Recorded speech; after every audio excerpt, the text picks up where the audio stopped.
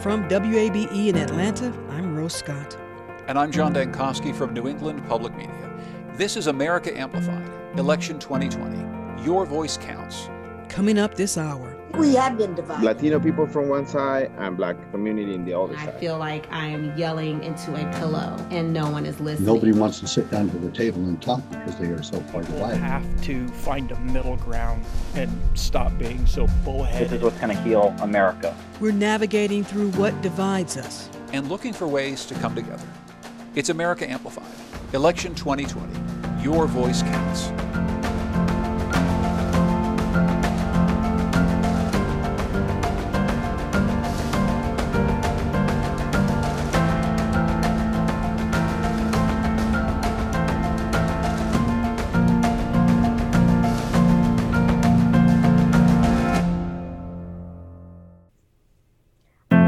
I'm John Dankosky from New England Public Media. And I'm Rose Scott from WABE in Atlanta. This is America Amplified, Election 2020. We're teaming up with public radio stations across the country to talk about what's important to you, why your voice counts. In this hour, we're going to be talking about what divides us. It's been a year filled with protests against injustice and racism. Wildfires raged across the West, and a pandemic killed more than 210,000 Americans, leaving the economy in ruins. And each of these events, which could have brought Americans together, seem to have pulled us further apart. We see divisions regarding law enforcement and how Black Americans are treated, over climate change as a cause of extreme weather, even over whether to wear a mask to protect our fellow citizens. We want to know, do you think that we've reached a boiling point here in America? How do you think we get past this current moment? Can we do it? Tweet us at Amplified 2020. And as we begin today's conversation, let's welcome to the program the Honorable Shirley Franklin, the first Black woman to be elected mayor of a major southern city right here in Atlanta, Georgia, and longtime civil rights activist as well. Shirley Franklin, welcome to the program. Thank you very much. How are you? Doing fine. All things considered, let's begin here, Ms. Franklin, because a year like no other, and an election year at that, through your lens, what's the temperature of this nation right now? Well, I think it just depends on the day. I mean, some days it just seems like overload, the fires, the protests, the pandemic, and a series of tweets from the White House that are inexplicable. Generally, people are digging in and working hard to try to make it through 2020. But 2020 is one of those years that has everyone on pins and needles. And it's taken a lot of energy to keep pushing forward, especially for those people who've lost jobs, lost loved ones, and who are facing really the terrible results of either the pandemic or the loss of a loved one through police violence or from COVID. So with the election being just weeks away and everything that you've just talked about that we as American citizens were all dealing with, has then political rhetoric overshadowed real voter issues? Not that those aren't, but the other issues that are so important to citizens. Well, I think those are all real issues. Certainly racism and white supremacy is a real issue. Poverty is a real issue in America still, and that poverty is tied to race and class, lack of opportunity, divisive politics. From my standpoint, a lot of that is coming from the White House and from our president. Americans will have a chance to express their opinions about politics in a few weeks. So, Shirley, the theme throughout today's program that we're asking folks, and we're going to be very honest about this, is so are we a nation that's currently divided right now? I think we have been divided. I think we are more obviously divided. I think as an African American, I have felt that I lived in a nation that was divided and that did not fully understand the experiences of the African American community. I think if you ask someone from the Latino or Latinx community, they might say the exact same thing. Or in the immigrant community, certainly as a woman, I have felt that women have not been given full opportunities in the United States for most of its history. But even in recent years, we've been treated as if we are less than equal in too many situations. So I don't think it's a question of whether we've been divided before or not. The division is so obvious now. It is obvious when you see George Floyd die on video as police officers have their hands in their pockets and they comfortably participate in his death. I was at the rallies. I felt the need to actually see it for myself. And what I saw in the protests in Atlanta and those that I attended is I saw a great deal of optimism, a great deal of concern, a limited amount of anger. And I found many thousands of young people who were organizing on their own. And they had very specific messages that they were delivering. They want America to be better. They want a stop to police abuse and wrongful killings. They want people to have opportunity and education, and they want money to be invested in communities and not further militarization of the police. They want police officers as partners. Well, let's actually hear from Robert Wasowski. He's president of the Fraternal Order of Police in Norman, Oklahoma. He's retired now. He spent 29 years as a patrol officer. He says this divisive year has put some things into perspective for him, and he wonders where we're headed. I've definitely seen the pendulum swing back and forth in favor of law enforcement and then, of course, against law enforcement. You have a pandemic and you have a lockdown where people are shut into their homes and not allowed to have the freedom to do what they want to do. And then you have George Floyd incident occur, and it's kind of a perfect storm. It's an election year, so obviously political motivation is high on both sides. Put all those things together and you make a serious social cocktail of unrest, and that can translate, and it has translated into riots and protests and things that have become violent and things that are also not violent. The fear of the unknown of moving forward is how we're going to get back to normal.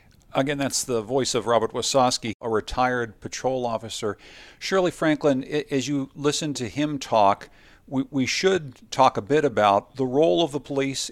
Right now, they feel demonized. They feel as though people are saying all of the police need to be defunded and they need to be held responsible for the death of George Floyd. What do you hear when you hear Mr. Wasowski talk and when you hear other policemen talk to you about how they feel right now? We all recognize that policing is a part of the institutional structure that we need. We want the police to be there to help protect us, and there's no question about that. I do believe that we have to reimagine policing, though. The question is whether it's not just a question of how many officers you have, but not just how well they're trained and how accountable they are, but what are we asking them to do? I'm wondering if you see any of this, any of what we've gone through this year, actually affecting change. You've been through a lot of changes in your life, and you've seen the civil rights movement up close, which took hold in America, but then has gotten us to this point once again. I guess I just wonder if you feel like this time, this year, any of those things are going to change. Oh, absolutely. I am optimistic that America will tackle these problems. It does require resolve, persistence, hard work, a little bit of grace. We've got to grant grace that these are tough issues and people are going to make mistakes. And it requires political activity.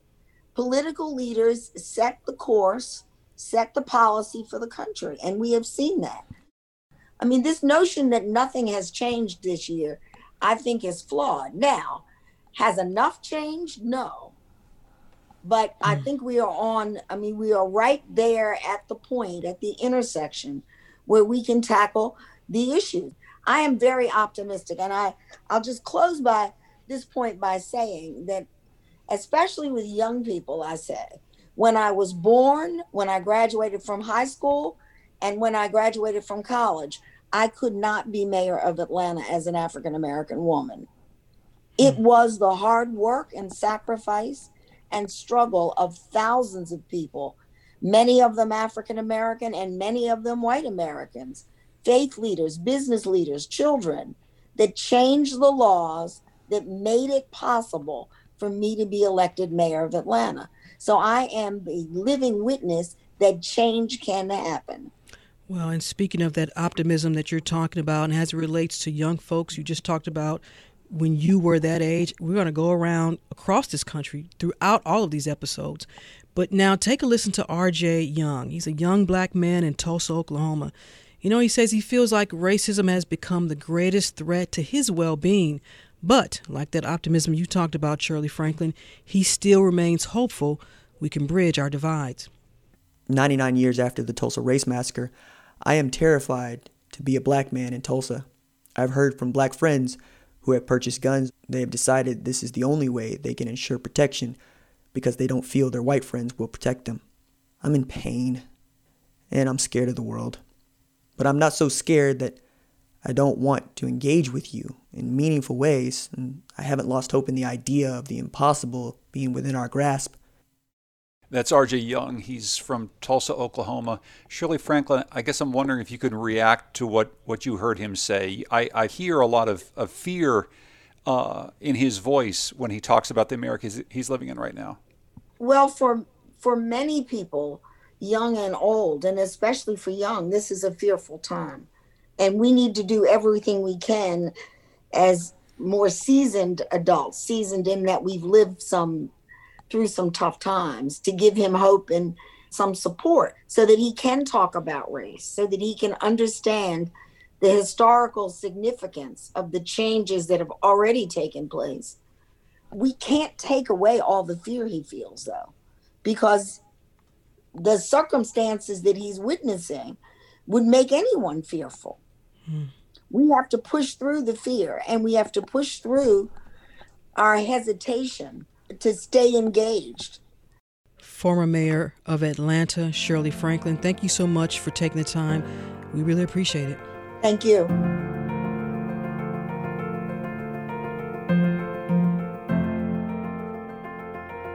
We're talking about what divides us as a nation and what can bring us back together as we head toward this important election. Coming up, These burning, rioting cities. I mean, we're sitting in a little quiet space of the world here in America wondering what in the hell is going on. we'll be right back. This is America Amplified.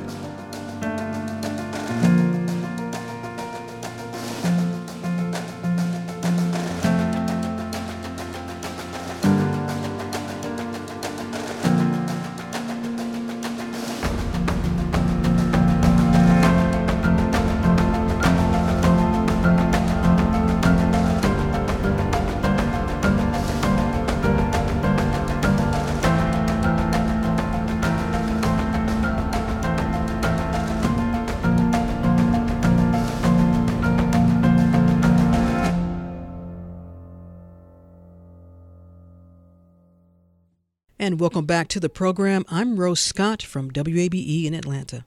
And I'm John Dankosky from New England Public Media. This is America Amplified, Election 2020. Your voice counts. And we're talking this hour about what's dividing America right now. You know, it's just 1 month before the election. And wherever you are, we want to hear from you. What are you seeing in your community, your family? What are y'all talking about at the gym or the park?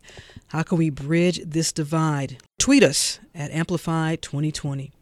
What divides us right now as a country? Ask around and you'll likely get a different answer depending on who you talk to. But for many, given not only the incidence of racial injustice this year alone, but for generations and generations, what divides us is race. Let's hear from 17-year-old Brooke and her mom, Bridget Belsky. They're in Omaha, Nebraska.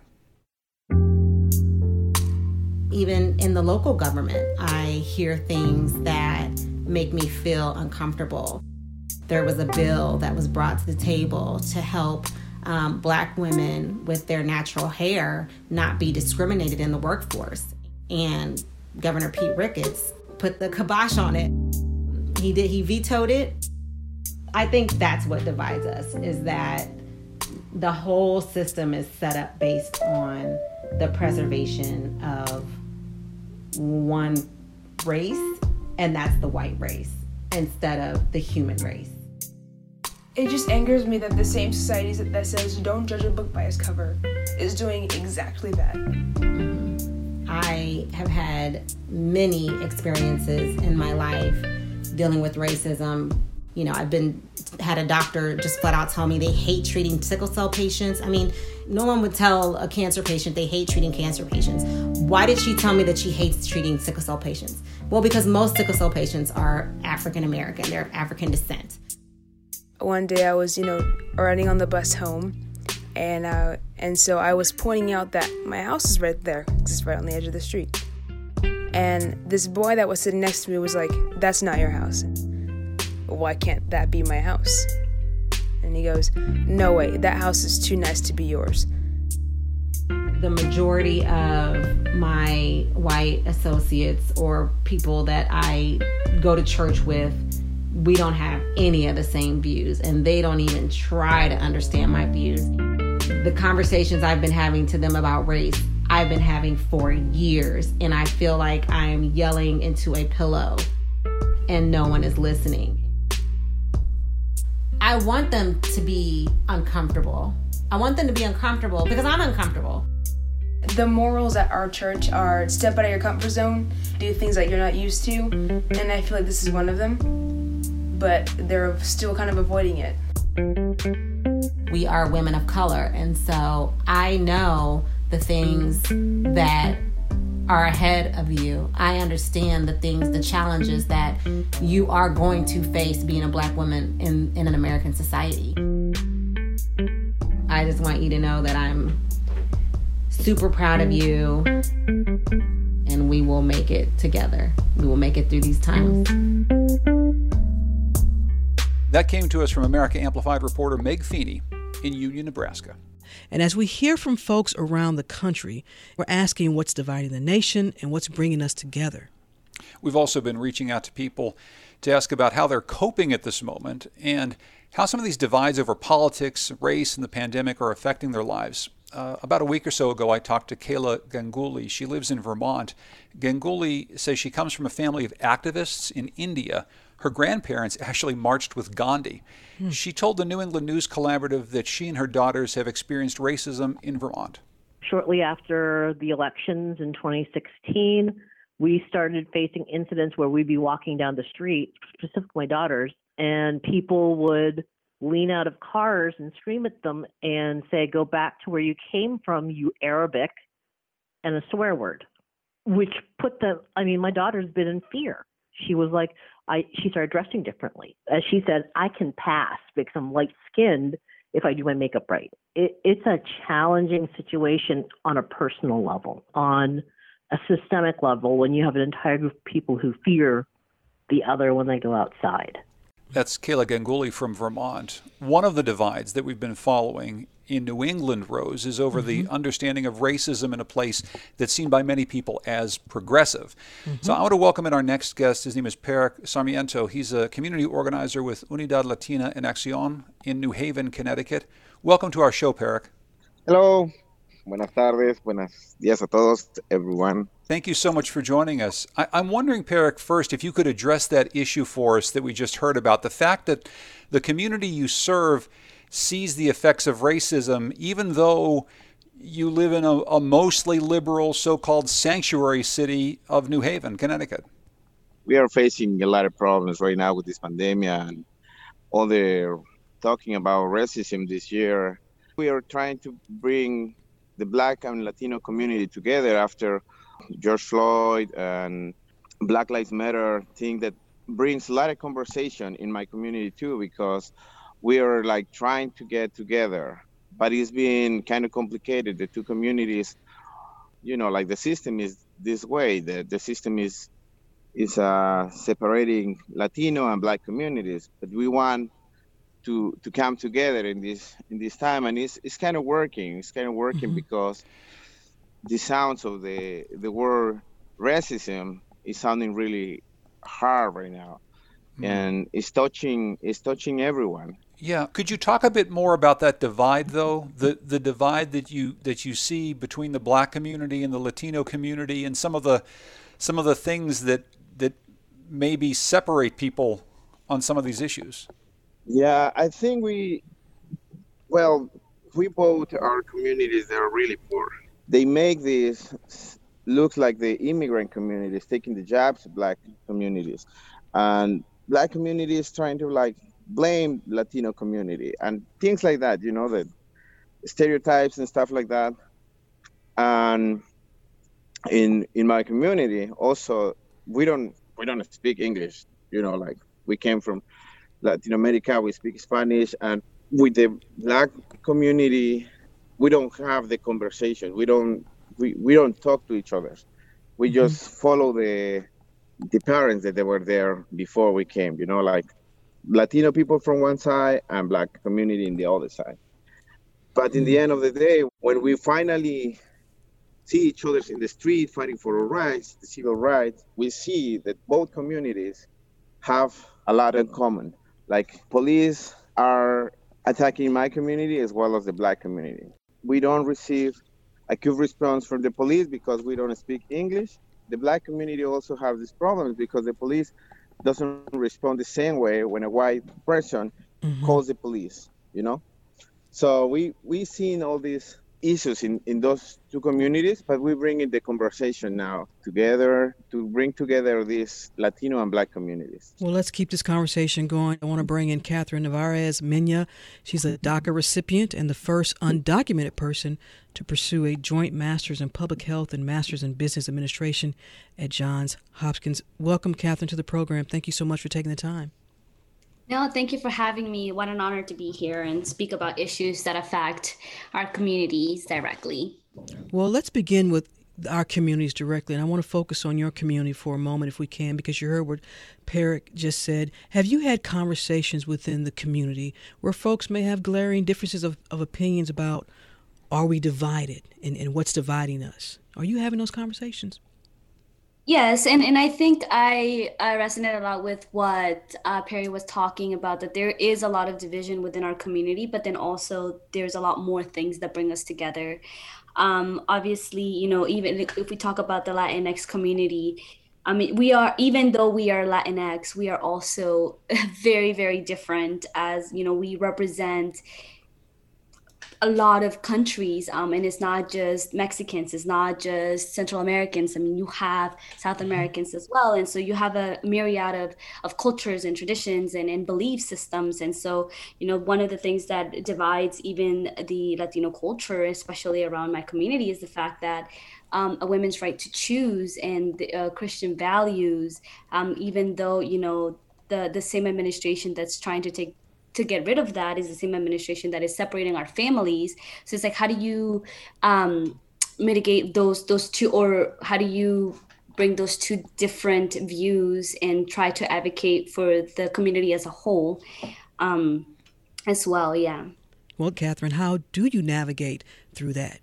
I think it's a lot of educating and a lot of dialogue. I've had very meaningful conversations with people about things that have happened in the past, and people not allowing people to grow or to learn from their mistakes, educating people on a lot of the things that get posted on social media and a lot of things that get posted on the web sometimes are very misleading and actually contribute to the misinformation of our communities. And so ensuring that, whatever you're sharing, wherever you're getting your news source, wherever you're getting this information from is sources that are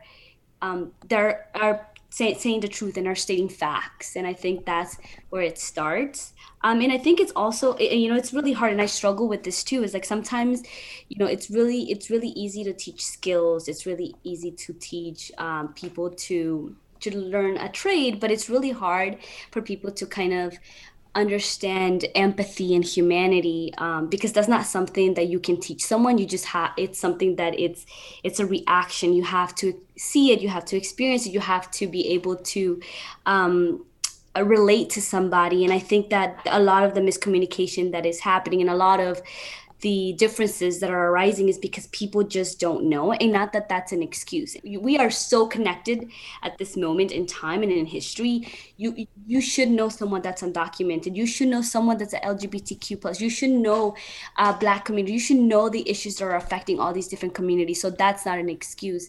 However, I do think that lack of education is what is continuously not allowing people to build that bridge of like empathy and brotherhood and or sisterhood to be able to move forward as a nation and collectively use our collective voice to advocate not only for our communities but also for communities that are being systematically affected by an unjust system. Well, Catherine, let me ask you this, because you've been talking about misinformation fueling people's biases, fueling the way people feel about a certain community. And I want to ask you, have you experienced that? Yes, for sure. I mean, even being at a university, one of the top universities in the United States, in the world, I experience it all the time, where I advocate for DACA recipients, where I advocate for undocumented communities. And I have people say, well, my family did it the right way.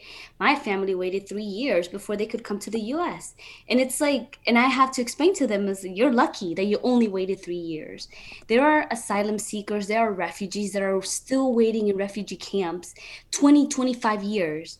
For them to be able to come to the US. And it's the fact that it's always trying to revert it back to themselves in a way that they can't see. It's not me against you. It's not us against each other. It's us against a system that is in place that keeps certain communities out, a system that doesn't help everybody.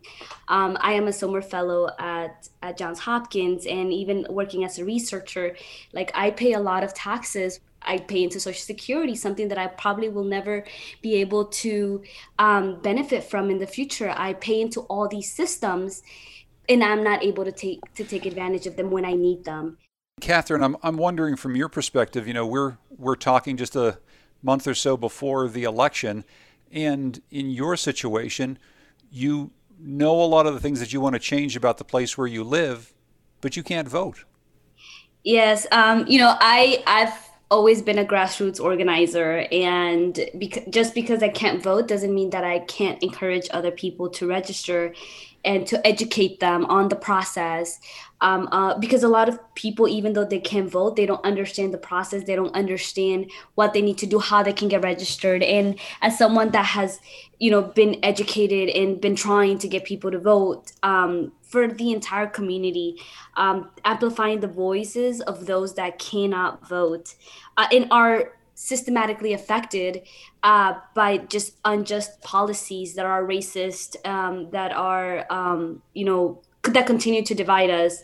I think I personally feel that education is the one way that we can move forward, in whether I can vote or not. Hopefully one day I can, and I'm patiently waiting for that day. But until then, I think I will continue encouraging and motivating and going out in the streets and registering people to vote. So, Catherine, that optimism that you have, which you say is rooted in educating folks that you just talked about, and that leads us to, as we're asking people about that optimism, and you are optimistic that this can happen, that this nation, which everyone keeps saying is divided, that we will get to a point where perhaps folks will be able to look through the lens of another individual, through just educating people and bringing awareness to them. But that, for a lot of people, is a daunting task. Yes, I do get exhausted. It is mentally and emotionally exhausting to continuously be the advocate for my community, especially in places where I am, when I'm in places of power with people who have the potential to move policies forward. Being at Johns Hopkins, I work a lot in policy and creating memos and meeting with politicians and how our communities are affected. But, I'm very optimistic that if we continue educating people and sharing stories. When we talk about immigration in general, sometimes we talk about immigration in terms of statistics and, we have 11 million undocumented immigrants living in the US. There's 600,000 DACA recipients. Those are all statistics, and those are all great. But you need to put a face to the issue. You need to put a face to the struggle so that people are able to empathize and really see, hey, this could be my family. How did I get lucky that this is not my situation, that this is not my circumstance? And, when we were fighting for DACA, we were out in the Supreme Court, and it was just so beautiful to see people of all backgrounds, of all shades, of all colors, of all religions, fighting for this one thing. And it brought us together. And, we weren't given a win. We fought for it.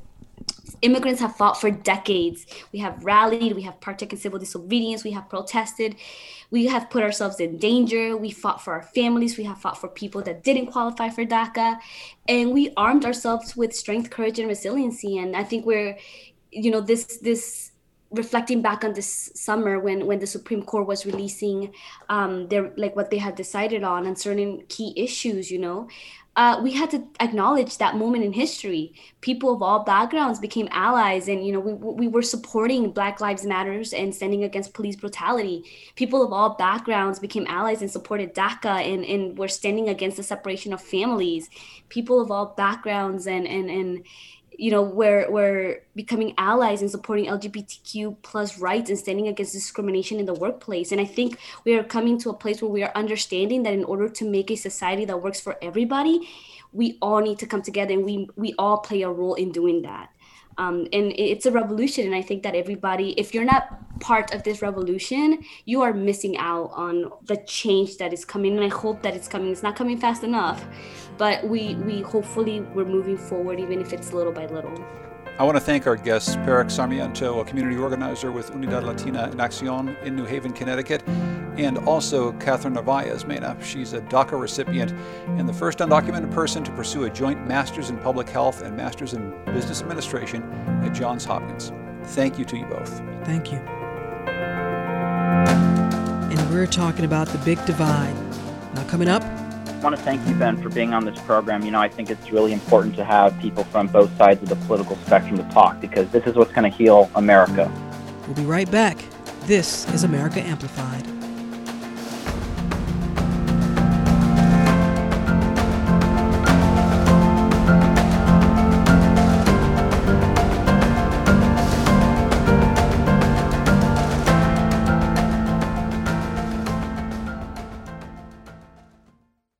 Welcome back. I'm John Dankosky from New England Public Media. And I'm Rose Scott from WABE in Atlanta.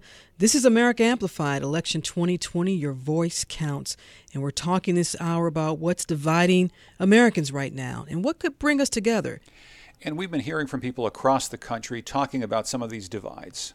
Many Americans live in communities where they're isolated from people who look, think, or vote differently. One of the big divides we've seen is over the government's response to COVID-19. Let's hear from Bruce McKay. He's a resident of North Idaho. If I told you 4 months ago that the government's going to tell you can't leave your house, you can only go to certain places, we're going to shut your businesses down, you would say, Bruce, you need to go see the mental health guy, okay? Because you're just paranoid. And look what we got. It's not like you got the bubonic plague here. So this is the hype that I don't buy into. That comes from Nate Hedgie of the Mountain West News Bureau. And now let's head out to Wyoming, where we're joined with Ben Bartow, who's coming into the program. Ben, welcome. Thanks for taking the time. Good afternoon. Glad to be here. Hey, Ben, let's begin here, because as a voter, I know there are issues that inform your decision. So what are those issues for you, Ben? Well, the freedoms that we are having stripped away from us right now is one of the big issues. What I've seen in the country over the last, 15, 20 years, we are becoming more and more divided because the two parties are getting so far apart that I don't know if they'll ever be able to come back together. One party wants to head towards a socialist movement. We've seen what that has done to other countries. It's destroyed them. And to believe that there are people within this country that cannot see where they are taking this country makes me come to the belief that they hate this bad enough to see America destroyed. And that disturbs me. And now with the exodus of all of the mass people leaving these burning, rioting, looting cities, I don't blame them. I don't blame them at all. We experience a freedom out here that is unparalleled to anywhere else in the country. Wyoming is a beautiful state. We're extremely proud of it. We are Wyoming strong, and we want to keep it that way. And I don't know what the answer is. It's nobody wants to sit down to the table and talk because they are so far divided. I don't know what the solution is, but part of it, I think, is racism, which is still prevalent in this country now, with the Black Lives Matters movements. I mean, we're sitting in a little quiet space of the world here in America, wondering what in the hell is going on, and we're scratching our heads. So, Ben, you mentioned in Wyoming, because I imagine, Ben, and you correct me if I'm wrong, in the community where you live, are there a lot of Black and brown folks there? No, there aren't. But the town that I grew up in, I was born and raised in Rock Springs, Wyoming, and that town they pride themselves on being the home of 56 different nationalities. Mm-hmm. I mean, when we grew up, we grew up with Hispanics, Chinese, Polish people, Jewish people, Black people, people of every color. And we never saw any color between us. We didn't have, there was no color barriers, no prejudices. And so we in Wyoming can't understand the prejudice that's going on across the country. Ben, this is John Dankosky. From what I understand, your political ideology has shifted over time. Can you tell me about that change? You were a Democrat once. Yes. My wife and I both come from Democratic veteran families. My parents raised us Democrats. Over the course of the years, the older we get, we become a little bit wiser and see what's been going on and in the shift of the parties, and mainly the Democratic Party moving from Democrats. I mean, there are still regular Democrats, bipartisan Republicans, that can find some mainstream.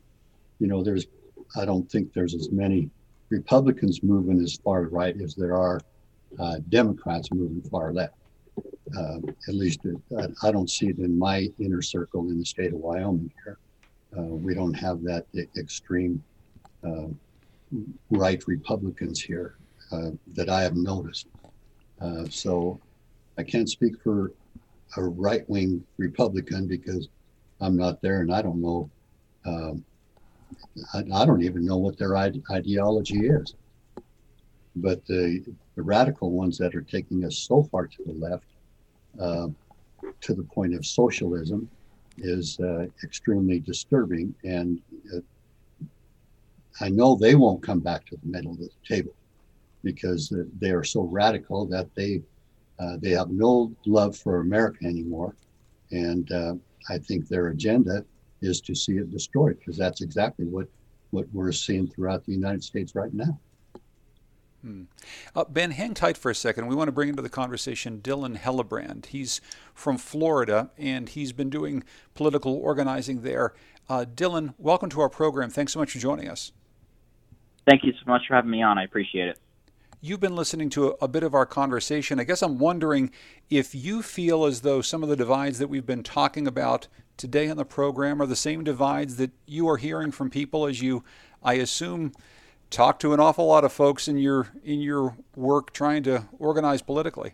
Absolutely. I would also say, things like social issues, including those who are different from other people, in terms of religion, sexual orientation, gender, and race. It's become more apparent as those issues have been on the forefront in the most recent years. And I hear it from people I talk to all the time. And, another big issue I think that's dividing the American people revolves around political issues. It's dangerous because I don't believe you should question, someone's motives instead of their judgment, because you don't know how they got to a specific position on an issue. And I think, it's deemed now as a political sin to want to talk to the other side of the political spectrum. And it's sad to see that rhetoric come from the White House, because the president, is supposed to lead and unite the country instead of spewing hatred and division. And I just think we need to listen more to one another. I'm wondering if you think that this, though, is irreparable. Our guest Ben was saying that maybe this is a divide that America can't come back from. I mean, you're 21 years old. Are you as pessimistic as he is?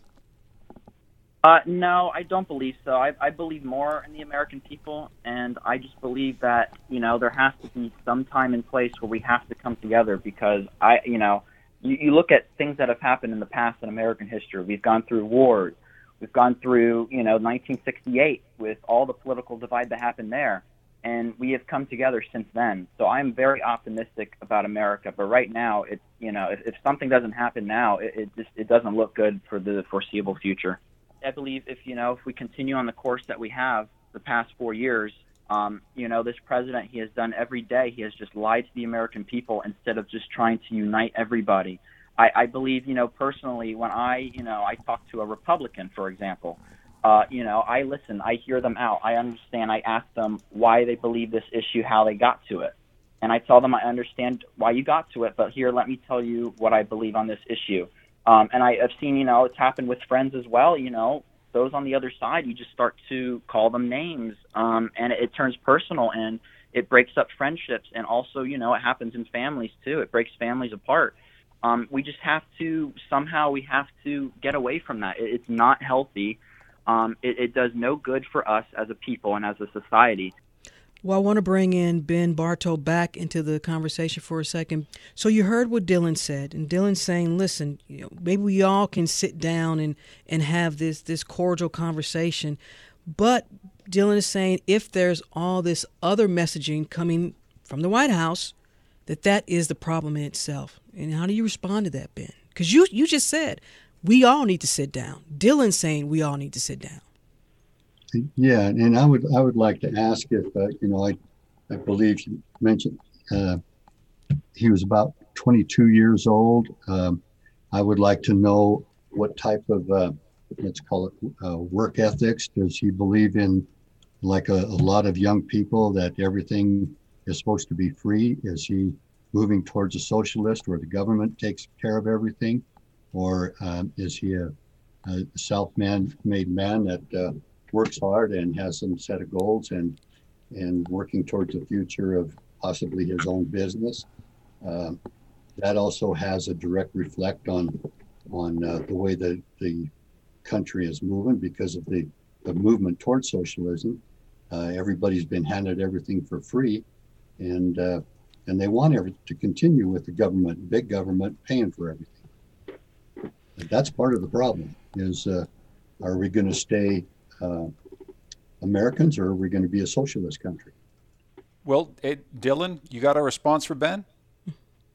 Well, first of all, I want to thank you, Ben, for being on this program. I think it's, like I said before, it's really important to have, people from both sides of the political spectrum to talk, because this is what, this is what's going to heal America. I would like to say that I do believe in working hard. I don't, I personally, I don't have everything handed to me. I work in retail right now. I work hours and hours on end, especially during this pandemic, to, support myself, paying for college, paying for tuition, and, everything like that. And, I understand how scary, I see it from both sides as well. I'm not someone that says, well, my party's 100% right and the other party isn't. I see there's extremes on both sides, as we have been discussing. And I see how that could be scary, but I believe, I'm not someone that believes, well, you know what, it's either my way or the highway. I believe in, working hard for your dreams and your goals, making sure that everybody else has a fair chance as well. But that's what I believe. Okay. I have another question for you, Dylan. I appreciate you being here and having this little exchange here. Can I ask what type of media that you listen to? Well, I actually I listen to all sides. I tend to listen more of news that are deemed down the middle. Now, there's a lot of news out there right now that's very biased towards the left, towards the right, but I do listen to both sides. For example, I do listen to MSNBC, I do listen to Fox News, I do listen to CNN, and I like to do my research. I go, on websites that I research very well so that, they're not biased. I do multiple, searches on different subjects. I like to hear what's, factual so I can come up with my own conclusion, because I think that's very, very important. Ben, let me ask you, what do you listen to? Well, I'm kind of like Dylan. Every once in a while I'll listen to MSNBC or CNN, but I mainly listen to Fox News because they do have, they're a little bit more fair and balanced. They also have some Democratic analysis on their program, and they have heated exchanges and different points of view. I must say I am really shocked y'all not listen to NPR, but that's okay. Well, yes. I mean, in fact, we even watched a debate last night at Wyoming NPR. So I do listen to NPR every once in a while. Well, before we say goodbye to you all, because I do want to ask you this, and we've been touching on it, and it is about optimism, because both of you sound like you want to reach some point where you feel like as Americans, as a nation, we are coming together. So when we talk about optimism, Ben, can you see that happening, but it will have to take a collaborative spirit and maybe folks giving in on both sides, or you just don't think that's possible? And, I'm speaking from my heart here. I think we're at the boiling point, and I pray to God that we can come back together. And I hope that we're not that far apart that we can sit down at one table. But our leaders are the cause of this problem. The big leaders on both sides are so at each other's throats right now. I don't see them coming together. And this country can't come together until our leaders come together. Dylan? I like to say 100% agree with my friend here from Wyoming. It comes from the top as well. And I think, we have to, at some point, maybe give in a little bit in order to heal the divide, because, what I've seen, and not even just the last 4 years, you look at the whole last decade, it's just been, it goes downhill, and I'm very, saddened to see this. And I think, we need to, as someone from another part of the, political spectrum, I feel as if we need to start talking about what unites us, the issues that we can agree on, to start it all. Because if we just start at, I believe in this, I believe in that, well, you're wrong, this is wrong, it doesn't get anywhere. I'm very hopeful. I love history. I research a lot of American history. I see the things that we have been divided on in the past, and I'm very hopeful that we can come together at some point, because we have to in order for America to survive. Dylan Hellebrands from Florida, thank you so much for spending some time with us. Thank you so much. I really do appreciate it. Ben Bartow from Wyoming, I want to thank you so much for spending some time with us this hour. I really appreciate it. Thanks, Ben. You're welcome. And thank you very much. And I appreciate opening my eyes a little more.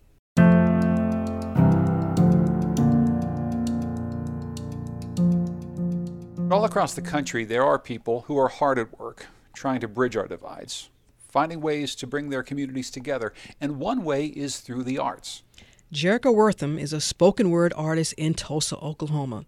And while she says her community is deeply divided right now, she remains hopeful that her voice, her work, can play a small part in bringing people together as we head into an uncertain future. I think in this time that we are divided by our inability to pause and to listen, to empathize with experiences that are outside of our own. Your world is not the only world that's out there. It is my hope that me utilizing my voice, that I'm inspiring then others to utilize their voice, so that we can continue to grow in sharing alternate narratives in America. Art has a way of connecting people. It has a way of reminding us that we are humans on this journey.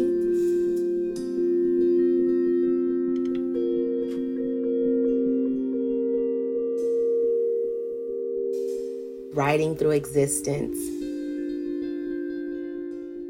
I ride through existence on air, reaching all within my grasp. I am seldomly touching, yet felt all the same, bringing change. For the will of will and the wills of will, for I am the will, and I mourn with this overwhelming guilt, because for a moment I actually thought I was the way, yet it turns out I was only in the way of the way. Yet I shine like the reflection in sunlight. I shine like that girl Stevie sings vividly in song. I shine using my love to make men strong. I guess that makes me incense a spinal cord that connects to the neck, bringing a system of support and keeping the head up right. On and on and on and on. My cipher keeps moving like a rolling stone, like Badu. Hachu, bless you and you and you and me should just sit and reflect sometime, sit and spin sometime, buy and sell sometime, so we can make some time for the future. It's knocking on the door and I am just dying to let it in, because success is next of kin to me, meaning my family tree is filled with the fruits of labors as far as the eye can see, and so far Miss Jerica don't think she's going blind. So while I soar through existence, using only the force of my own self-determination to keep me afloat as I carry the sun in the palm of my hands and cast shadows of myself on creation, I get this feeling. And I can't as of now name its location, but it's a mixture of butterflies and that feeling you get after a couple of drinks when your body gets lethargic and everything is everything and nothing else matters except that I am riding on air, on faith. And I'm too afraid to look up. I'm too afraid to look down. I'm too afraid to look forward. I'm too afraid to look back. And so then all I have left to look at is myself. And I'll make choices for betterment. I make choices for upliftment of you and me, because although we're all different, we're part of the same family tree of life. So I decide to move forward. Even though my arms are getting tired and the wind is cutting my face and the sun gets hot on these fingertips, I move forward. Even though my peers say I'm overzealous, I move forward. Even though those I love may be standing in the back, I move forward, because maybe all they need is a path or a light shed. And since I pride myself in having a little light in me, I move forward. And I shine through this existence that I am in. And I invite you to shine with me. Riding Through Existence by spoken word artist Jerica Wortham. And that postcard was produced by our very own director, Andrea Tudhope.